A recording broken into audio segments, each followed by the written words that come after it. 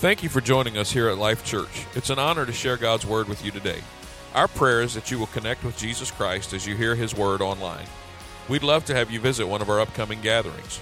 For more information, visit us online at www.liferva.org or contact our church offices and we'll be happy to help you in any way that we can.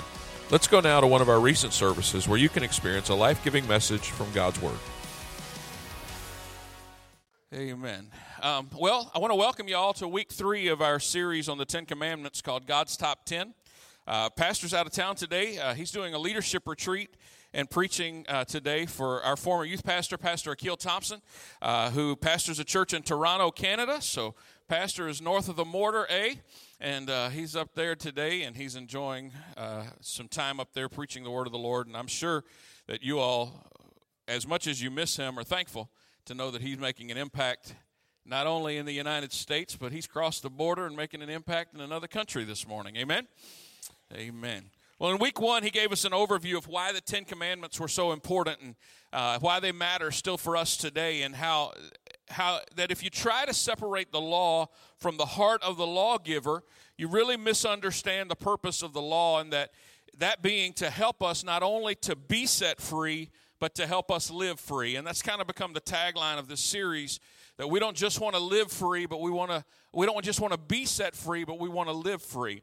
Last week we tackled the first commandment, you shall have no other gods before me, and we learned how to put God first using the acronym FIRST. First in our finances, first in our interest, first in our relationships, first in our schedule, and first in our troubles. And usually that's the one time that we wait until everything has gone all crazy before we want to put God first. But I've tried to make it a change in my habit. When people come to me with stuff, a lot of times I don't know how to fix it. I don't know how to help them. And the first thing I say is, well, the only thing I can do is pray. Well, the reality is that's the most important thing I can do is pray. And so I'm trying to change my thinking there, because that's not the only thing I can do. That's the best thing I can do. Can you say amen? And so we want to put God first. And then commandment number 1 says you got to worship the one and only true God. And we talked about that last week. And then commandment number 2, which tags on right behind number 1, imagine that, says you must worship the true God in the right way. And so today that's what we want to talk about. That begins in verse 4 of Exodus chapter 20. If you have your Bible, you can turn there. Or if you'd like to follow along on the screen, you can do that. Or if you want to open up your app, the Life Church app, the Bible's there as well. Exodus chapter 20 and verse 4. It says, do not make idols of any kind, whether in the shape of birds or animals or fish. You must never worship or bow down to them, for I, the Lord your God, am a jealous God, who will not share your affection with any other God. I do not leave them unpunished, the sins of those who hate me, but I punish the children for the sins of their parents to the 3rd and 4th generation. A lot of people are confused by that, and they immediately think, oh my gosh, my kids and my next generation are going to be punished. He says he punishes those who hate him. See, when we come into grace, we change who we are in love with. Can you say amen? And so if you love Jesus, you don't have to worry about your kids being punished on your behalf. You love Jesus, and therefore, the next verse is what applies to you. He says, I lavish my love on those who love me and obey my commands even for 1,000 generations. So when you love him, you don't have to worry about your kids and your grandkids, because thousands of generations beyond you are going to experience the love of Jesus when you fall in love with Jesus. Can you say amen? So the second command is don't make or worship idols. And so today's message, we're just going to call it avoid the fakes. Avoid the fakes. So let's start off by kind of understanding what is an idol today. What is an idol? Archaeologists have found evidence of idols in every culture throughout history. Statues of gods and goddesses. Man has a misguided desire to turn things, people, or ideas into objects of worship. But God says, don't. That's really what God is saying here.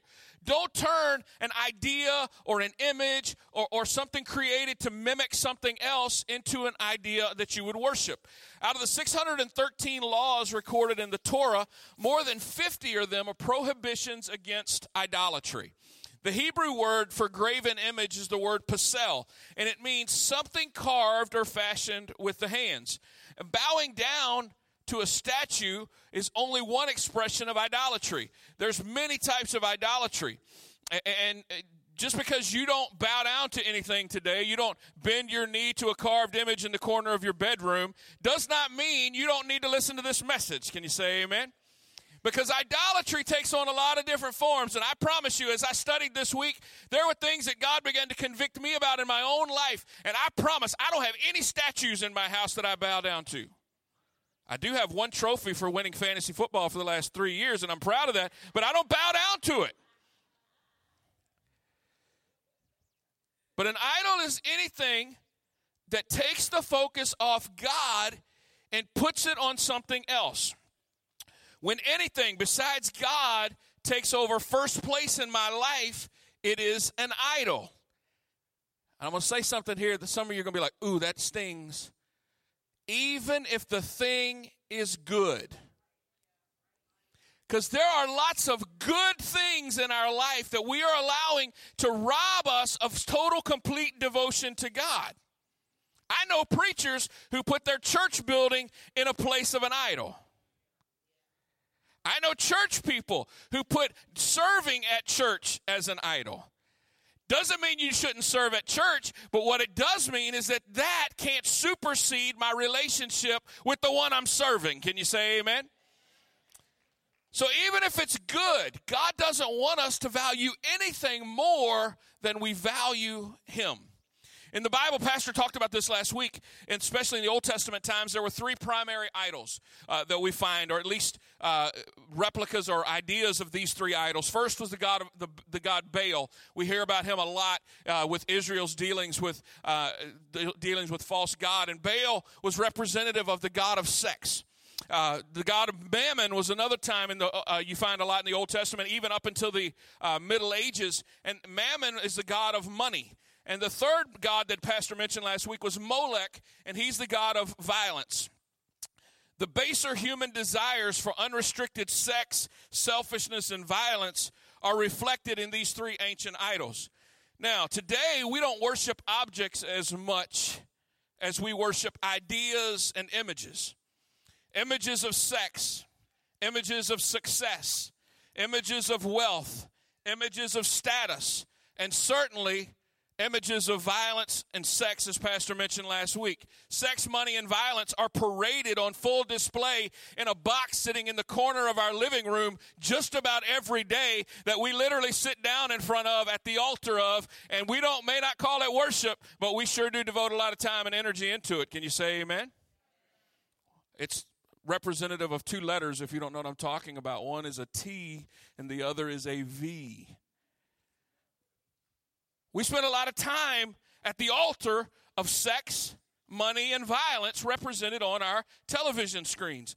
John said in 1 John 2:16 that everything in the world can be summed up in three ideas: the lust of the flesh, the lust of the eyes, and the pride of life. These three ideas feed our cravings, our desires, and ultimately, if entertained, will cause us to indulge in these three areas of human depravity and drive us towards worshiping the creature instead of the creator, and ultimately allowing us to idolize a god, a false one, a false idea, a false sense of self that will cause us to pursue the fakes instead of the real.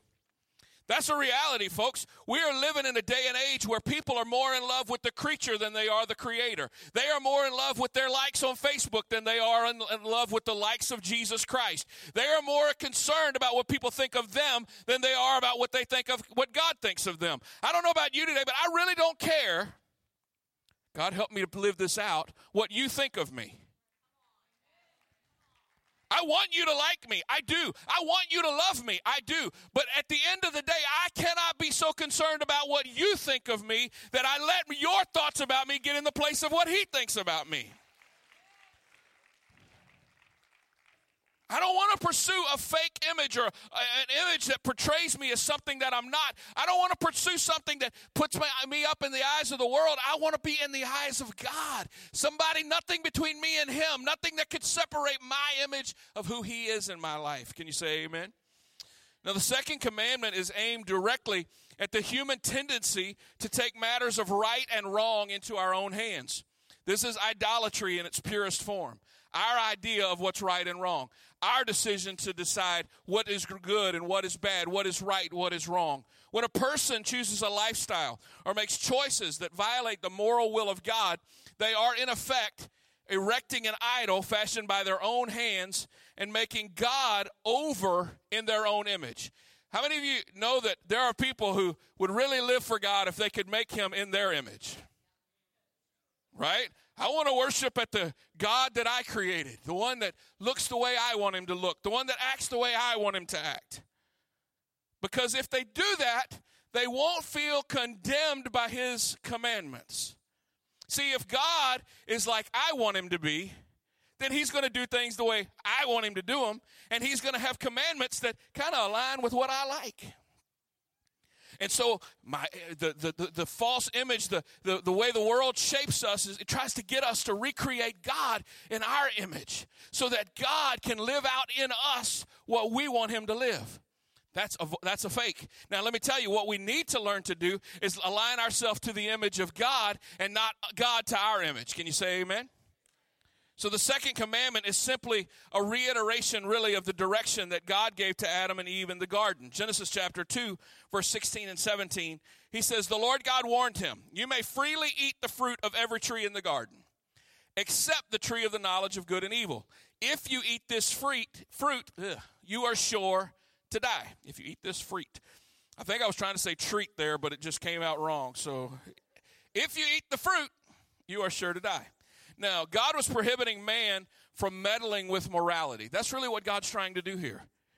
They were not to change in any way what God had declared to be right and what God had declared to be wrong. Mankind's moral code is off limits according to God. The morality that we govern our life by is not decided by us. That's why I've said for years, you can't legislate morality. The government can pass all the laws it wants to, but it cannot change the heart of man.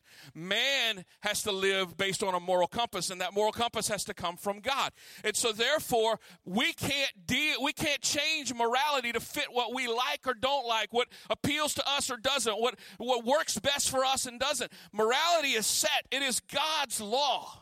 And therefore, man cannot change the law of God. The devil tries to portray God in this instance as the taker, and when he really is just the giver.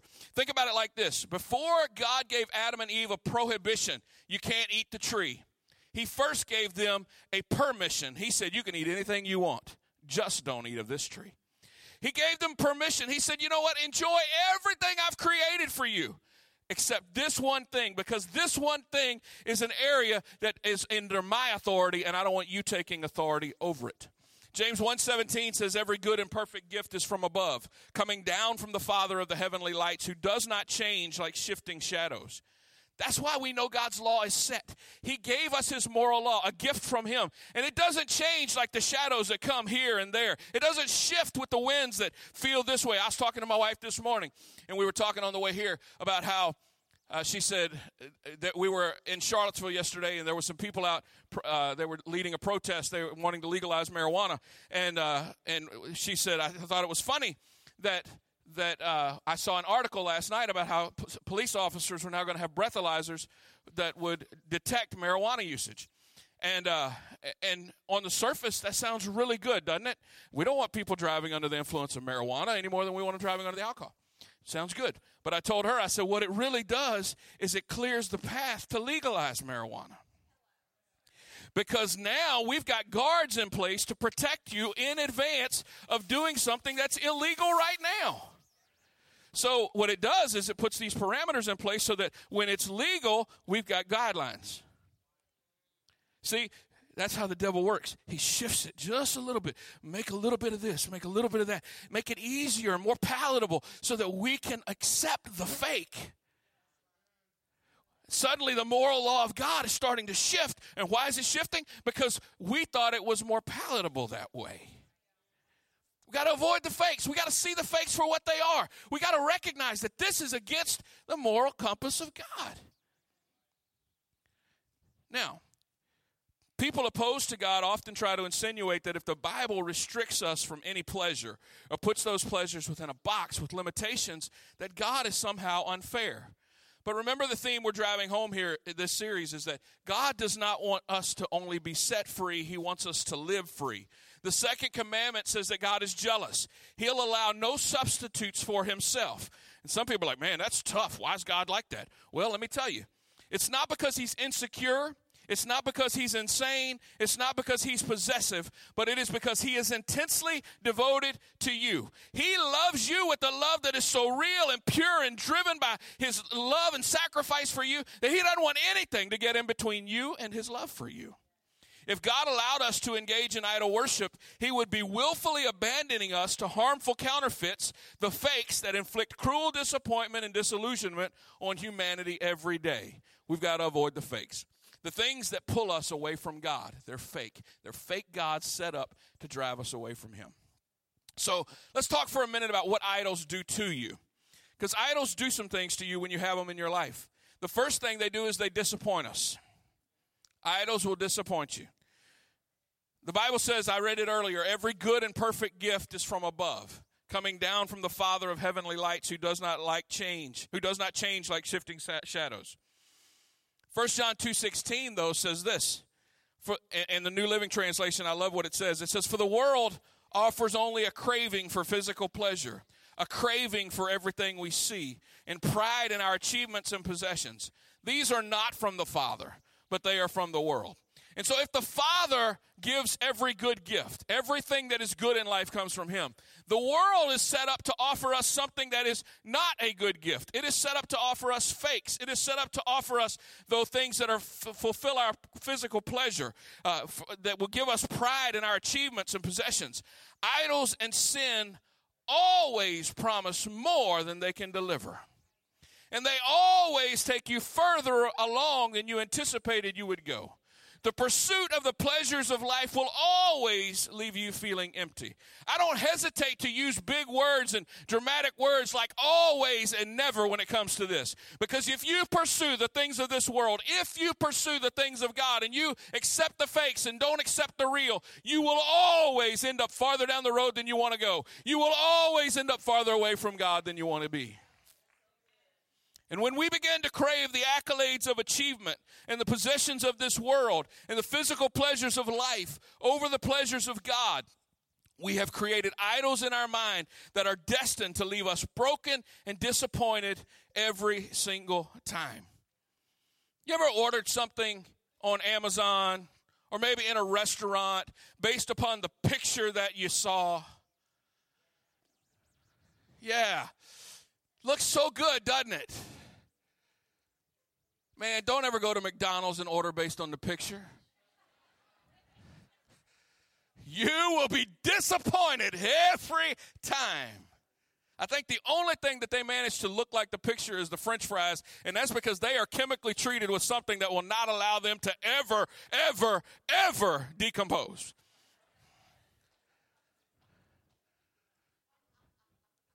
So, I know none of y'all use Facebook, but Facebook, has a habit of like interjecting ads that will catch your eye. And it's usually based on whatever you've been searching through Google for or Amazon for. And so I happened to be searching for shoes one time. And Facebook sent this really cool looking pair of shoes into an ad that led me to Amazon. And I really liked them. They were cool. I was like, man, I'll look cool up there preaching if I got those shoes on.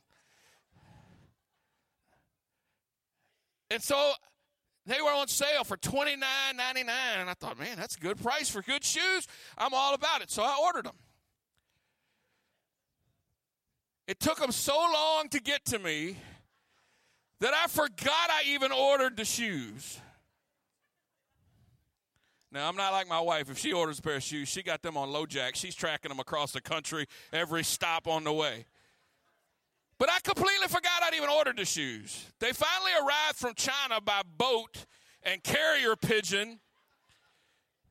And when they got there, they weren't even in a box. How many get shoes that ain't in a box?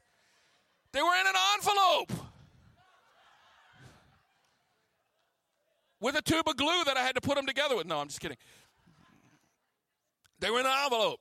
And I opened up the envelope, And what was so beautiful when I looked at it on my screen was the stiffest pair of shoes. I mean, they could have been made for a dummy.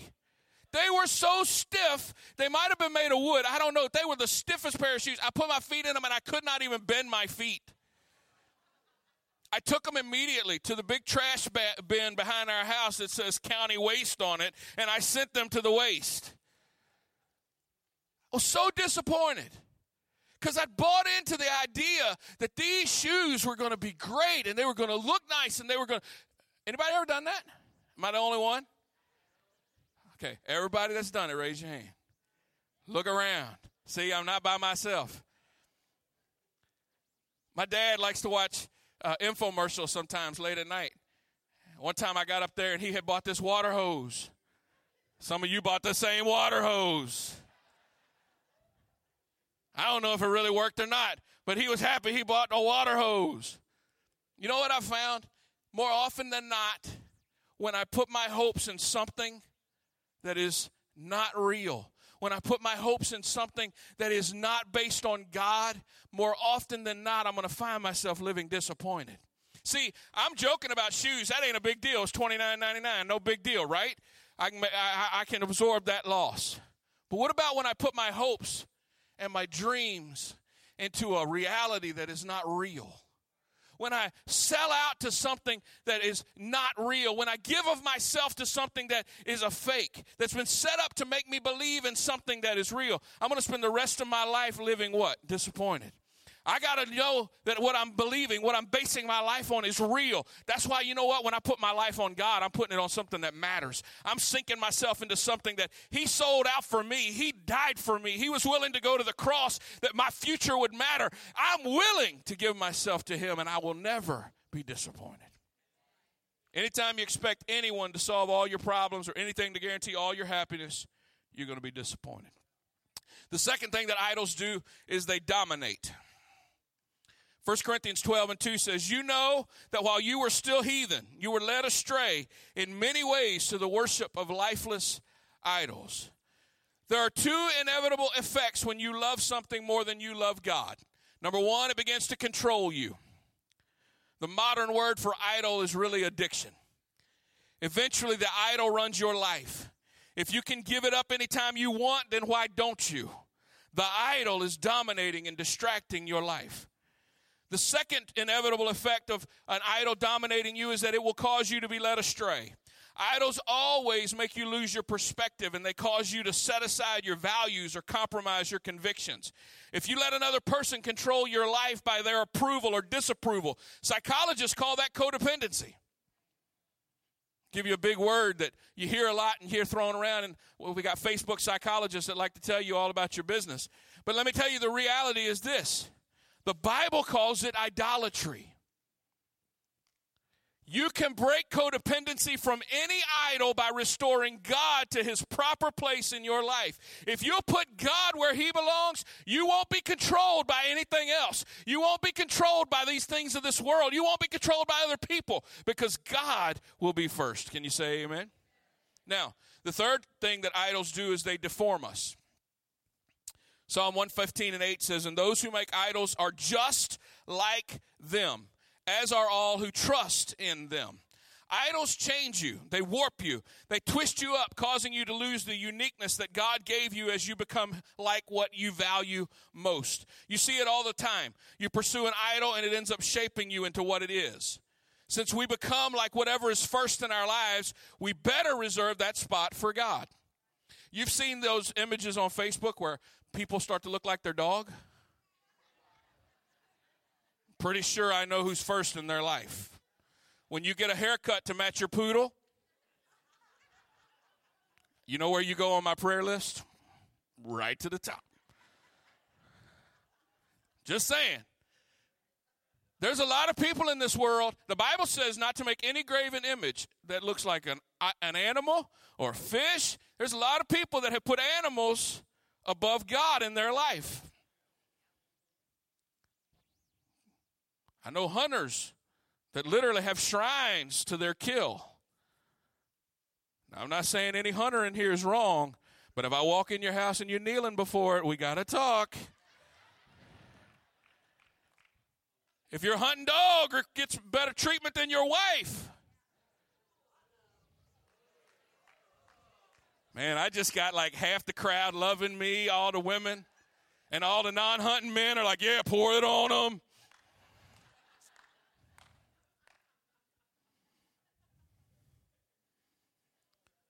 But when you pursue an idol, it ends up shaping you into what it is. Since we become like whatever is first, we better make sure that we have the right thing in first. Can you say amen? Dating relationships, you better be careful. They better be reflective of God, because before long they will supersede God. When the rich young ruler in Matthew 19, he asked, what must I do to have eternal life? Jesus said, sell everything you have and give it to the poor. Jesus never said that to anyone else.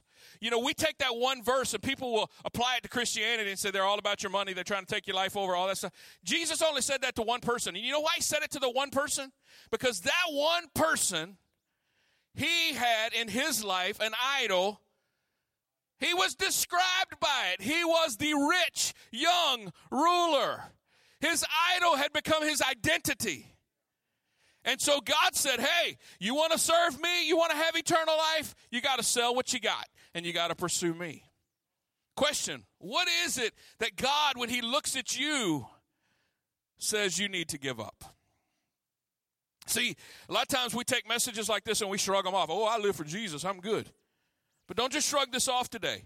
What is it that you're holding on to that's keeping you from being all God wants you to be? Is it an activity?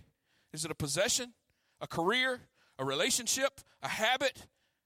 Whatever it is, it's an idol. And if God's word tells you to give something up and you can't let go of it, you don't own it, it owns you. I'm going to say that again because I think 55% of us checked out right there. If God asks you to get rid of something and you can't let go of it, it is not owned by you, but you are owned by it. Human feelings are one of the biggest idols that are around today. Your feelings can be irrational and changeable and unpredictable and even incomprehensible. When major decisions that you make and actions that you take are based primarily on feelings, much damage is generally the result. The idolatry of feelings becomes evident when we bow to them as facts. I know people that have these, they get in their feelings and they create all kinds of worlds in their mind, and they live out conversations with people that they have not even had. And before you know it, they've created an ulterior universe that does not even exist. And they have gotten angry and upset, and they're living out craziness based on stuff that happened in their mind because they got in their feelings. People who marinate in their feelings are now allowing their feelings to dictate their actions. They've given place to how they feel above what they know about God and truth. They've made their feelings an idol. When anything but God becomes the end point of your attention and activity, that's idolatry. And this fake God will damage your family, it will damage your home, it will damage your relationships. It will destroy your relationship between you and God. Because when God doesn't do it exactly the way you want to do it, guess who you're mad at? God. When it doesn't answer in the timetable that you set for God, guess who you're mad at? You quit your job because they didn't do it the right way on your job, and you expected God to clear every door. You just decided, you know what, I don't have to put up with this. And I walked in and I quit. And then you walk out and you don't have any money, and who are you mad at? See, your feelings have become more important to you than what God thinks. We got to live based on the Word of God, the truth, the facts of God's Word.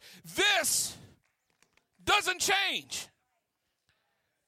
This doesn't change. This is very much alive. It will very much speak to any situation you're going through. It will work right now, right today, in anything that you're going through, but it does not change. I can go back to it tomorrow, and it may speak to my situation, which is completely different tomorrow than it is today, but the Word of God remains the same. And so I got to base what my decision making on this and not what I'm feeling in here. The Bible says the heart is deceitful above all things. Who can know it? So you go ahead and you base every decision you make on how you feel if you want to. But I promise you, your feelings have become more important to you than the will of God. You got to pursue God's plan. I don't know why I went down that road so far, but man, that was good. I like that. Pat myself on the back.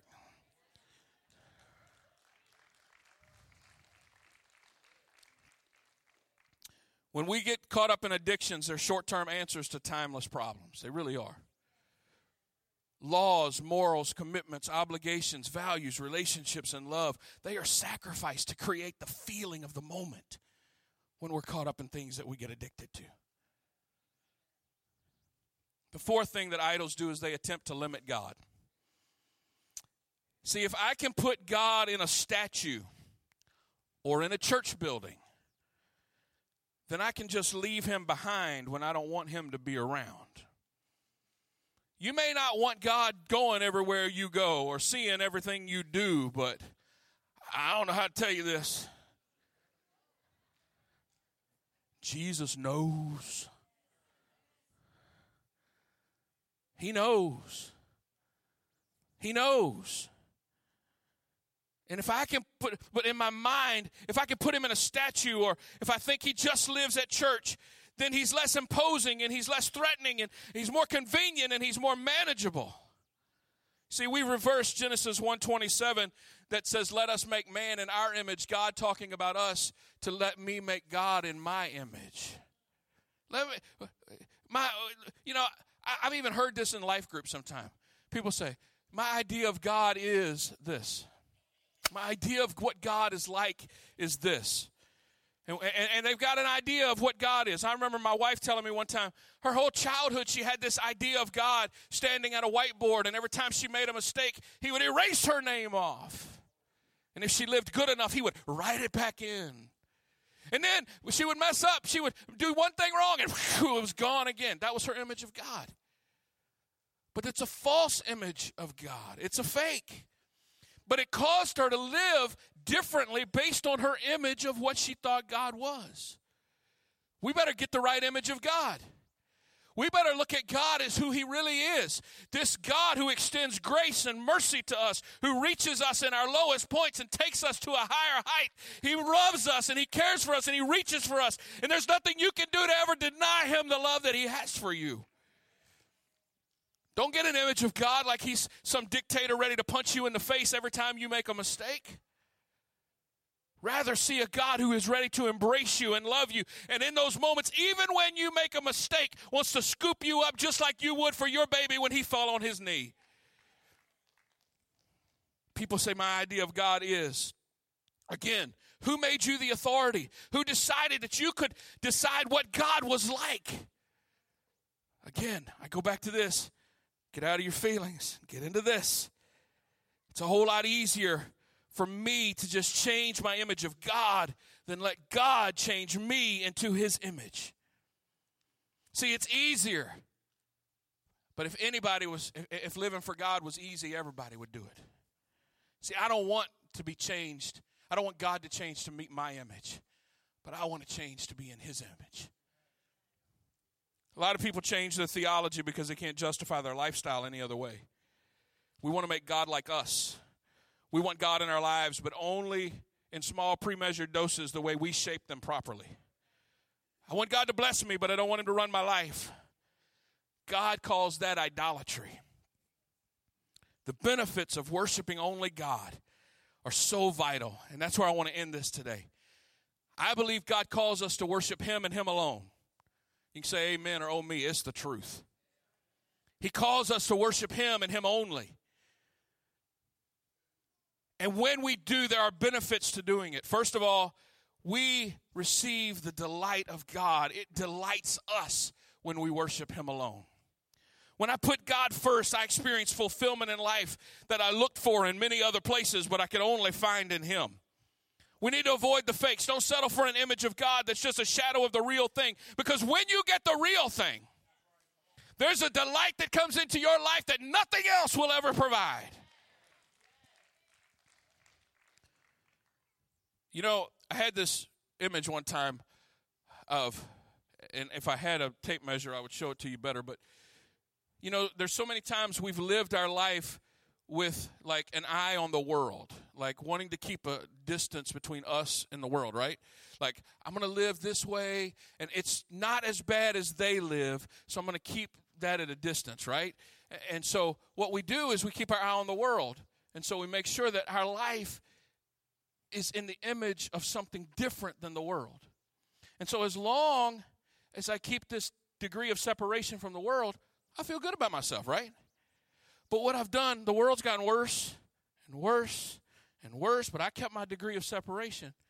But God has gotten farther and farther away. See, what we need to learn to do is delight in God's presence to the place that we want to be in His image. And you know what? If that means the world gets farther and farther and farther and farther away, why? I'm drawing closer and closer and closer to the image of the one that I want to be like. Too many times we're taking our delight in all sorts of other things, and we're living our life delighted that we're not like the world. But what I want to delight myself in is that I'm becoming like Him. I'm becoming like Jesus. I want to be like Him in everything that I do and say. Can you say amen? I want to delight in that. The second thing that it does when we are the benefit of worshiping only God is that it will deliver us. John 8:36, therefore, if the Son makes you free, you shall be free indeed. The Bible promises that you will experience a freedom like you've never felt if you put God first in your life and turn away from all the fakes. You no longer have to worry about the expectation and approval of others because you're not searching for their approval. You are searching for the approval of God. And you're focused on pleasing Him. Live your life for an audience of one. Pastor Keel, you say that all the time. I'm living my life for an audience of one. We need to learn to live our life for an audience of one. I love my wife. I love my kids. I want them to be happy with me. I love y'all. I want y'all to be happy with me. But the one that I got to please, the one that I got to make happy is God. And I want to live my life for Him. When we fall in love with Him, and it will set us free from our past, our regrets. It'll set us free from our present, our current habits. It'll set us free from our future, our worries. That's real freedom, folks. When you can walk in life knowing you're set free from past, present, and future, nothing that's a hold on me anymore, that's real freedom. And I want to live that way. The third way that when you really fall in love with God and you settle Him as the only one in your life, it'll deliver you. It will delight you, but it will also develop you. 2 Corinthians 3:18 says, as the Spirit of the Lord works with us, we become more and more like Him. When I put God first, I become the unique person God meant for me to be in the first place. You become like what you love. You love chocolate? You love cheeseburgers? You become a fat, greasy dude.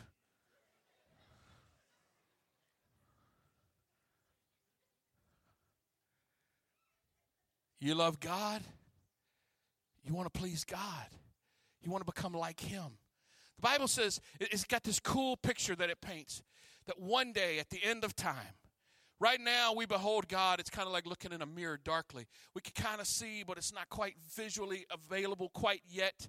But one day, it's going to be turned, and we're going to see Him as He is, because the Bible says we will be like Him.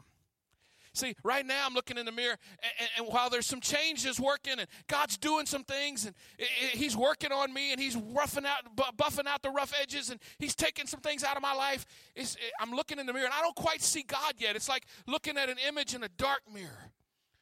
But one day, the veil's going to lift. I'm going to stand before God.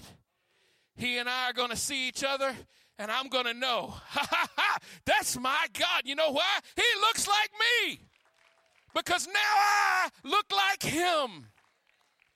I'm going to recognize Him. Why? Because now I have been made into His image. I have become what I'm supposed to be. It will develop me. Your family can't reach its full potential unless you husbands, you wives, put God first. Your career will never be what it could be if you don't put God first. Oh, you might make a lot of money. You might please a lot of people, but you won't do on your job what God wanted you to do unless you put God first. Your ministry in the kingdom of God. Oh, I know people that are doing great things in the kingdom of God, but if they would just put God first, man, they would soar. Your life will never be what it could be if you don't put God first. It's not easy building a family in this world. It's not easy building a life in this world. And certainly our world does nothing to encourage you to do it on God's values. But when everyone else in society is saying these values are the values you ought to idolize, I want to go back to what I know to be true and say, these are the values that I got to idolize. Some people have an image of God as an angry, unappeasable parent who's never pleased with them. Others have an image of God as a grandparent that lets them get away with anything because he just won't stop them. All of those are false images of God. God wants you to know him as he really is. And how do you get to know what God is really like? You get to know Jesus Christ. Colossians 1:5 says, Christ is the visible image of the invisible God. We can only put God first in our lives if we're willing to live by his word, follow his plan, live out our lives in a way that make a difference and an impact in the world by letting Jesus work through us. Can you say amen? If the praise and prayer team would come. Luke chapter 16, verse 13 says, nobody can serve two masters. Either you'll hate the one and love the other, you'll be devoted to one and despise the other. You cannot serve both God and money is what it's described in the NIV. Now, don't miss this. A lot of times people are like, I ain't got no money, so I can't be serving that. See, the key point to that is you can't serve two masters. And see, some people are so in love with the fact that they broke, that their brokenness has become their God. Let's just be real. Let's just be real. I got people, they call the church literally, they call every church in the area trying to drum up money instead of going to get a job. Right? That has become their God. That has become the image that they have made of themselves. It has become their identity, being broke. And so it's not just about money, but it's about what are you doing to put God in his proper place. You see, anything that supersedes God has become an idol, and you cannot serve both God and it. For some people, it's football. Some of you waiting right now. You done checked your fantasy league in here. You made sure your right guys was in play. I've been preaching about idols, and you checking out your guys. For some people, it's food. I'm working hard to get rid of some of this weight, but I tell you what, it's hard. Because food has a hold on our lives sometimes. That's why fasting is so hard, because it literally breaks our will. Can't serve both God and another master at the same time. What fake God is it today that is trying to push the real God out of your life? James 1:8 says that a double-minded man is unstable in all his ways. What's in competition with God in your life right now that is creating instability, that's got you feeling one way and feeling another, that's got you coming to church on Sunday and on Monday living a different way? What is it that's in competition with God in your life right now? Clothes, money, status, house, lands, cars, careers, education, sex, politics, science, all things that should be used but never deified. Even family or ministry can become a god to us if we don't keep it in its proper place. Matthew 10:37 says, anyone who loves father or mother more than me is not worthy of me. I love my mom and dad. I love them with a love that I can't even begin to describe. I wake up every day and I miss my mom. I love my kids, and I want them to love me in a way that is pure and honest and real, and I want them to be able to count on me. And I love my wife in such a way that I can't even imagine ever living a day without being able to love her. And yet, if my love for them is more than my love for God, the Bible says I'm not worthy of him. The command against idolatry holds no matter how precious the idol is to us. See, if I love Jordan so much, it's my son. I ought to be able to love him. He's my kid. He's flesh of my flesh, bone of my bone. He is a product of me. But God says if I love him in such a way that it's more than him, the good that I have in my kid has become an idol. See, I started this message saying I was going to say something that was going to be like, abrasive a little bit. Even if the idol is good, doesn't mean it's not an idol. We got parents living vicariously through their kids. They're out on the softball field or the baseball field or the soccer field, and they are just living like you thought they were the player. And it's more important to them than coming to church on Sunday. Now, do I want my kid to succeed? You better believe it. And if my kid's playing ball and I'm in the fans, everybody's going to know that boy wearing the jersey number 2 is Rodney's son. When he comes up to bat, I'm going to be cheering as loud as anybody else. And I did the whole time. If he was playing for the Cardinals, I suddenly was wearing a Cardinals shirt. And I hate the Cardinals. Thank God they never put him in a Red Sox jersey, because I don't know what I would have done.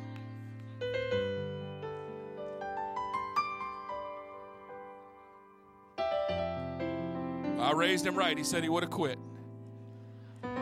Thank you, Jesus. But here's what I know. The good that I have with my kid cannot supersede the greatness of my God.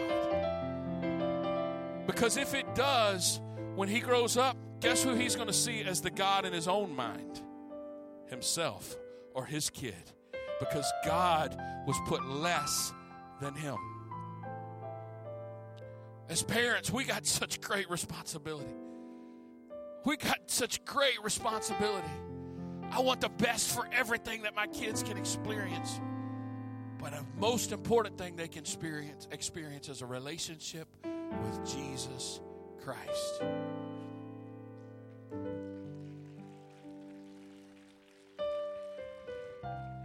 If you'd all stand with me today. I've got 2 statements I want to end with this message with today. The first one is this: every person has a God. Everybody. What is it that you think about most often in your free time? That's test number 1. Test number 2 is, whom do you really wish to please in life? Every person has a God. You answer those 2 questions. What do you think about most often in your free time? What do you try to please in life? And you'll find out who your God really is. And you'll soon find out whether or not there is something in your life that has become elevated above the living and true God. The second statement, everyone has a God, number 1. And number 2, every God will demand allegiance. It's true of the living and true God, as well as all the false gods that people chase around the world after today. Every single God comes to take over. There's no such thing as a God saying, I will partner with you in this endeavor. It doesn't happen. God doesn't say, I will participate with you in the process of running your life. Every God comes to say, I want control. And the problem is this: when man abandons the living and the true God and begins to serve other idols, he exalts something above God. He will always end up in bondage and become subservient to another who is driving and pushing him away from the one true God. The only way out of that slavery is to turn to the living and true God.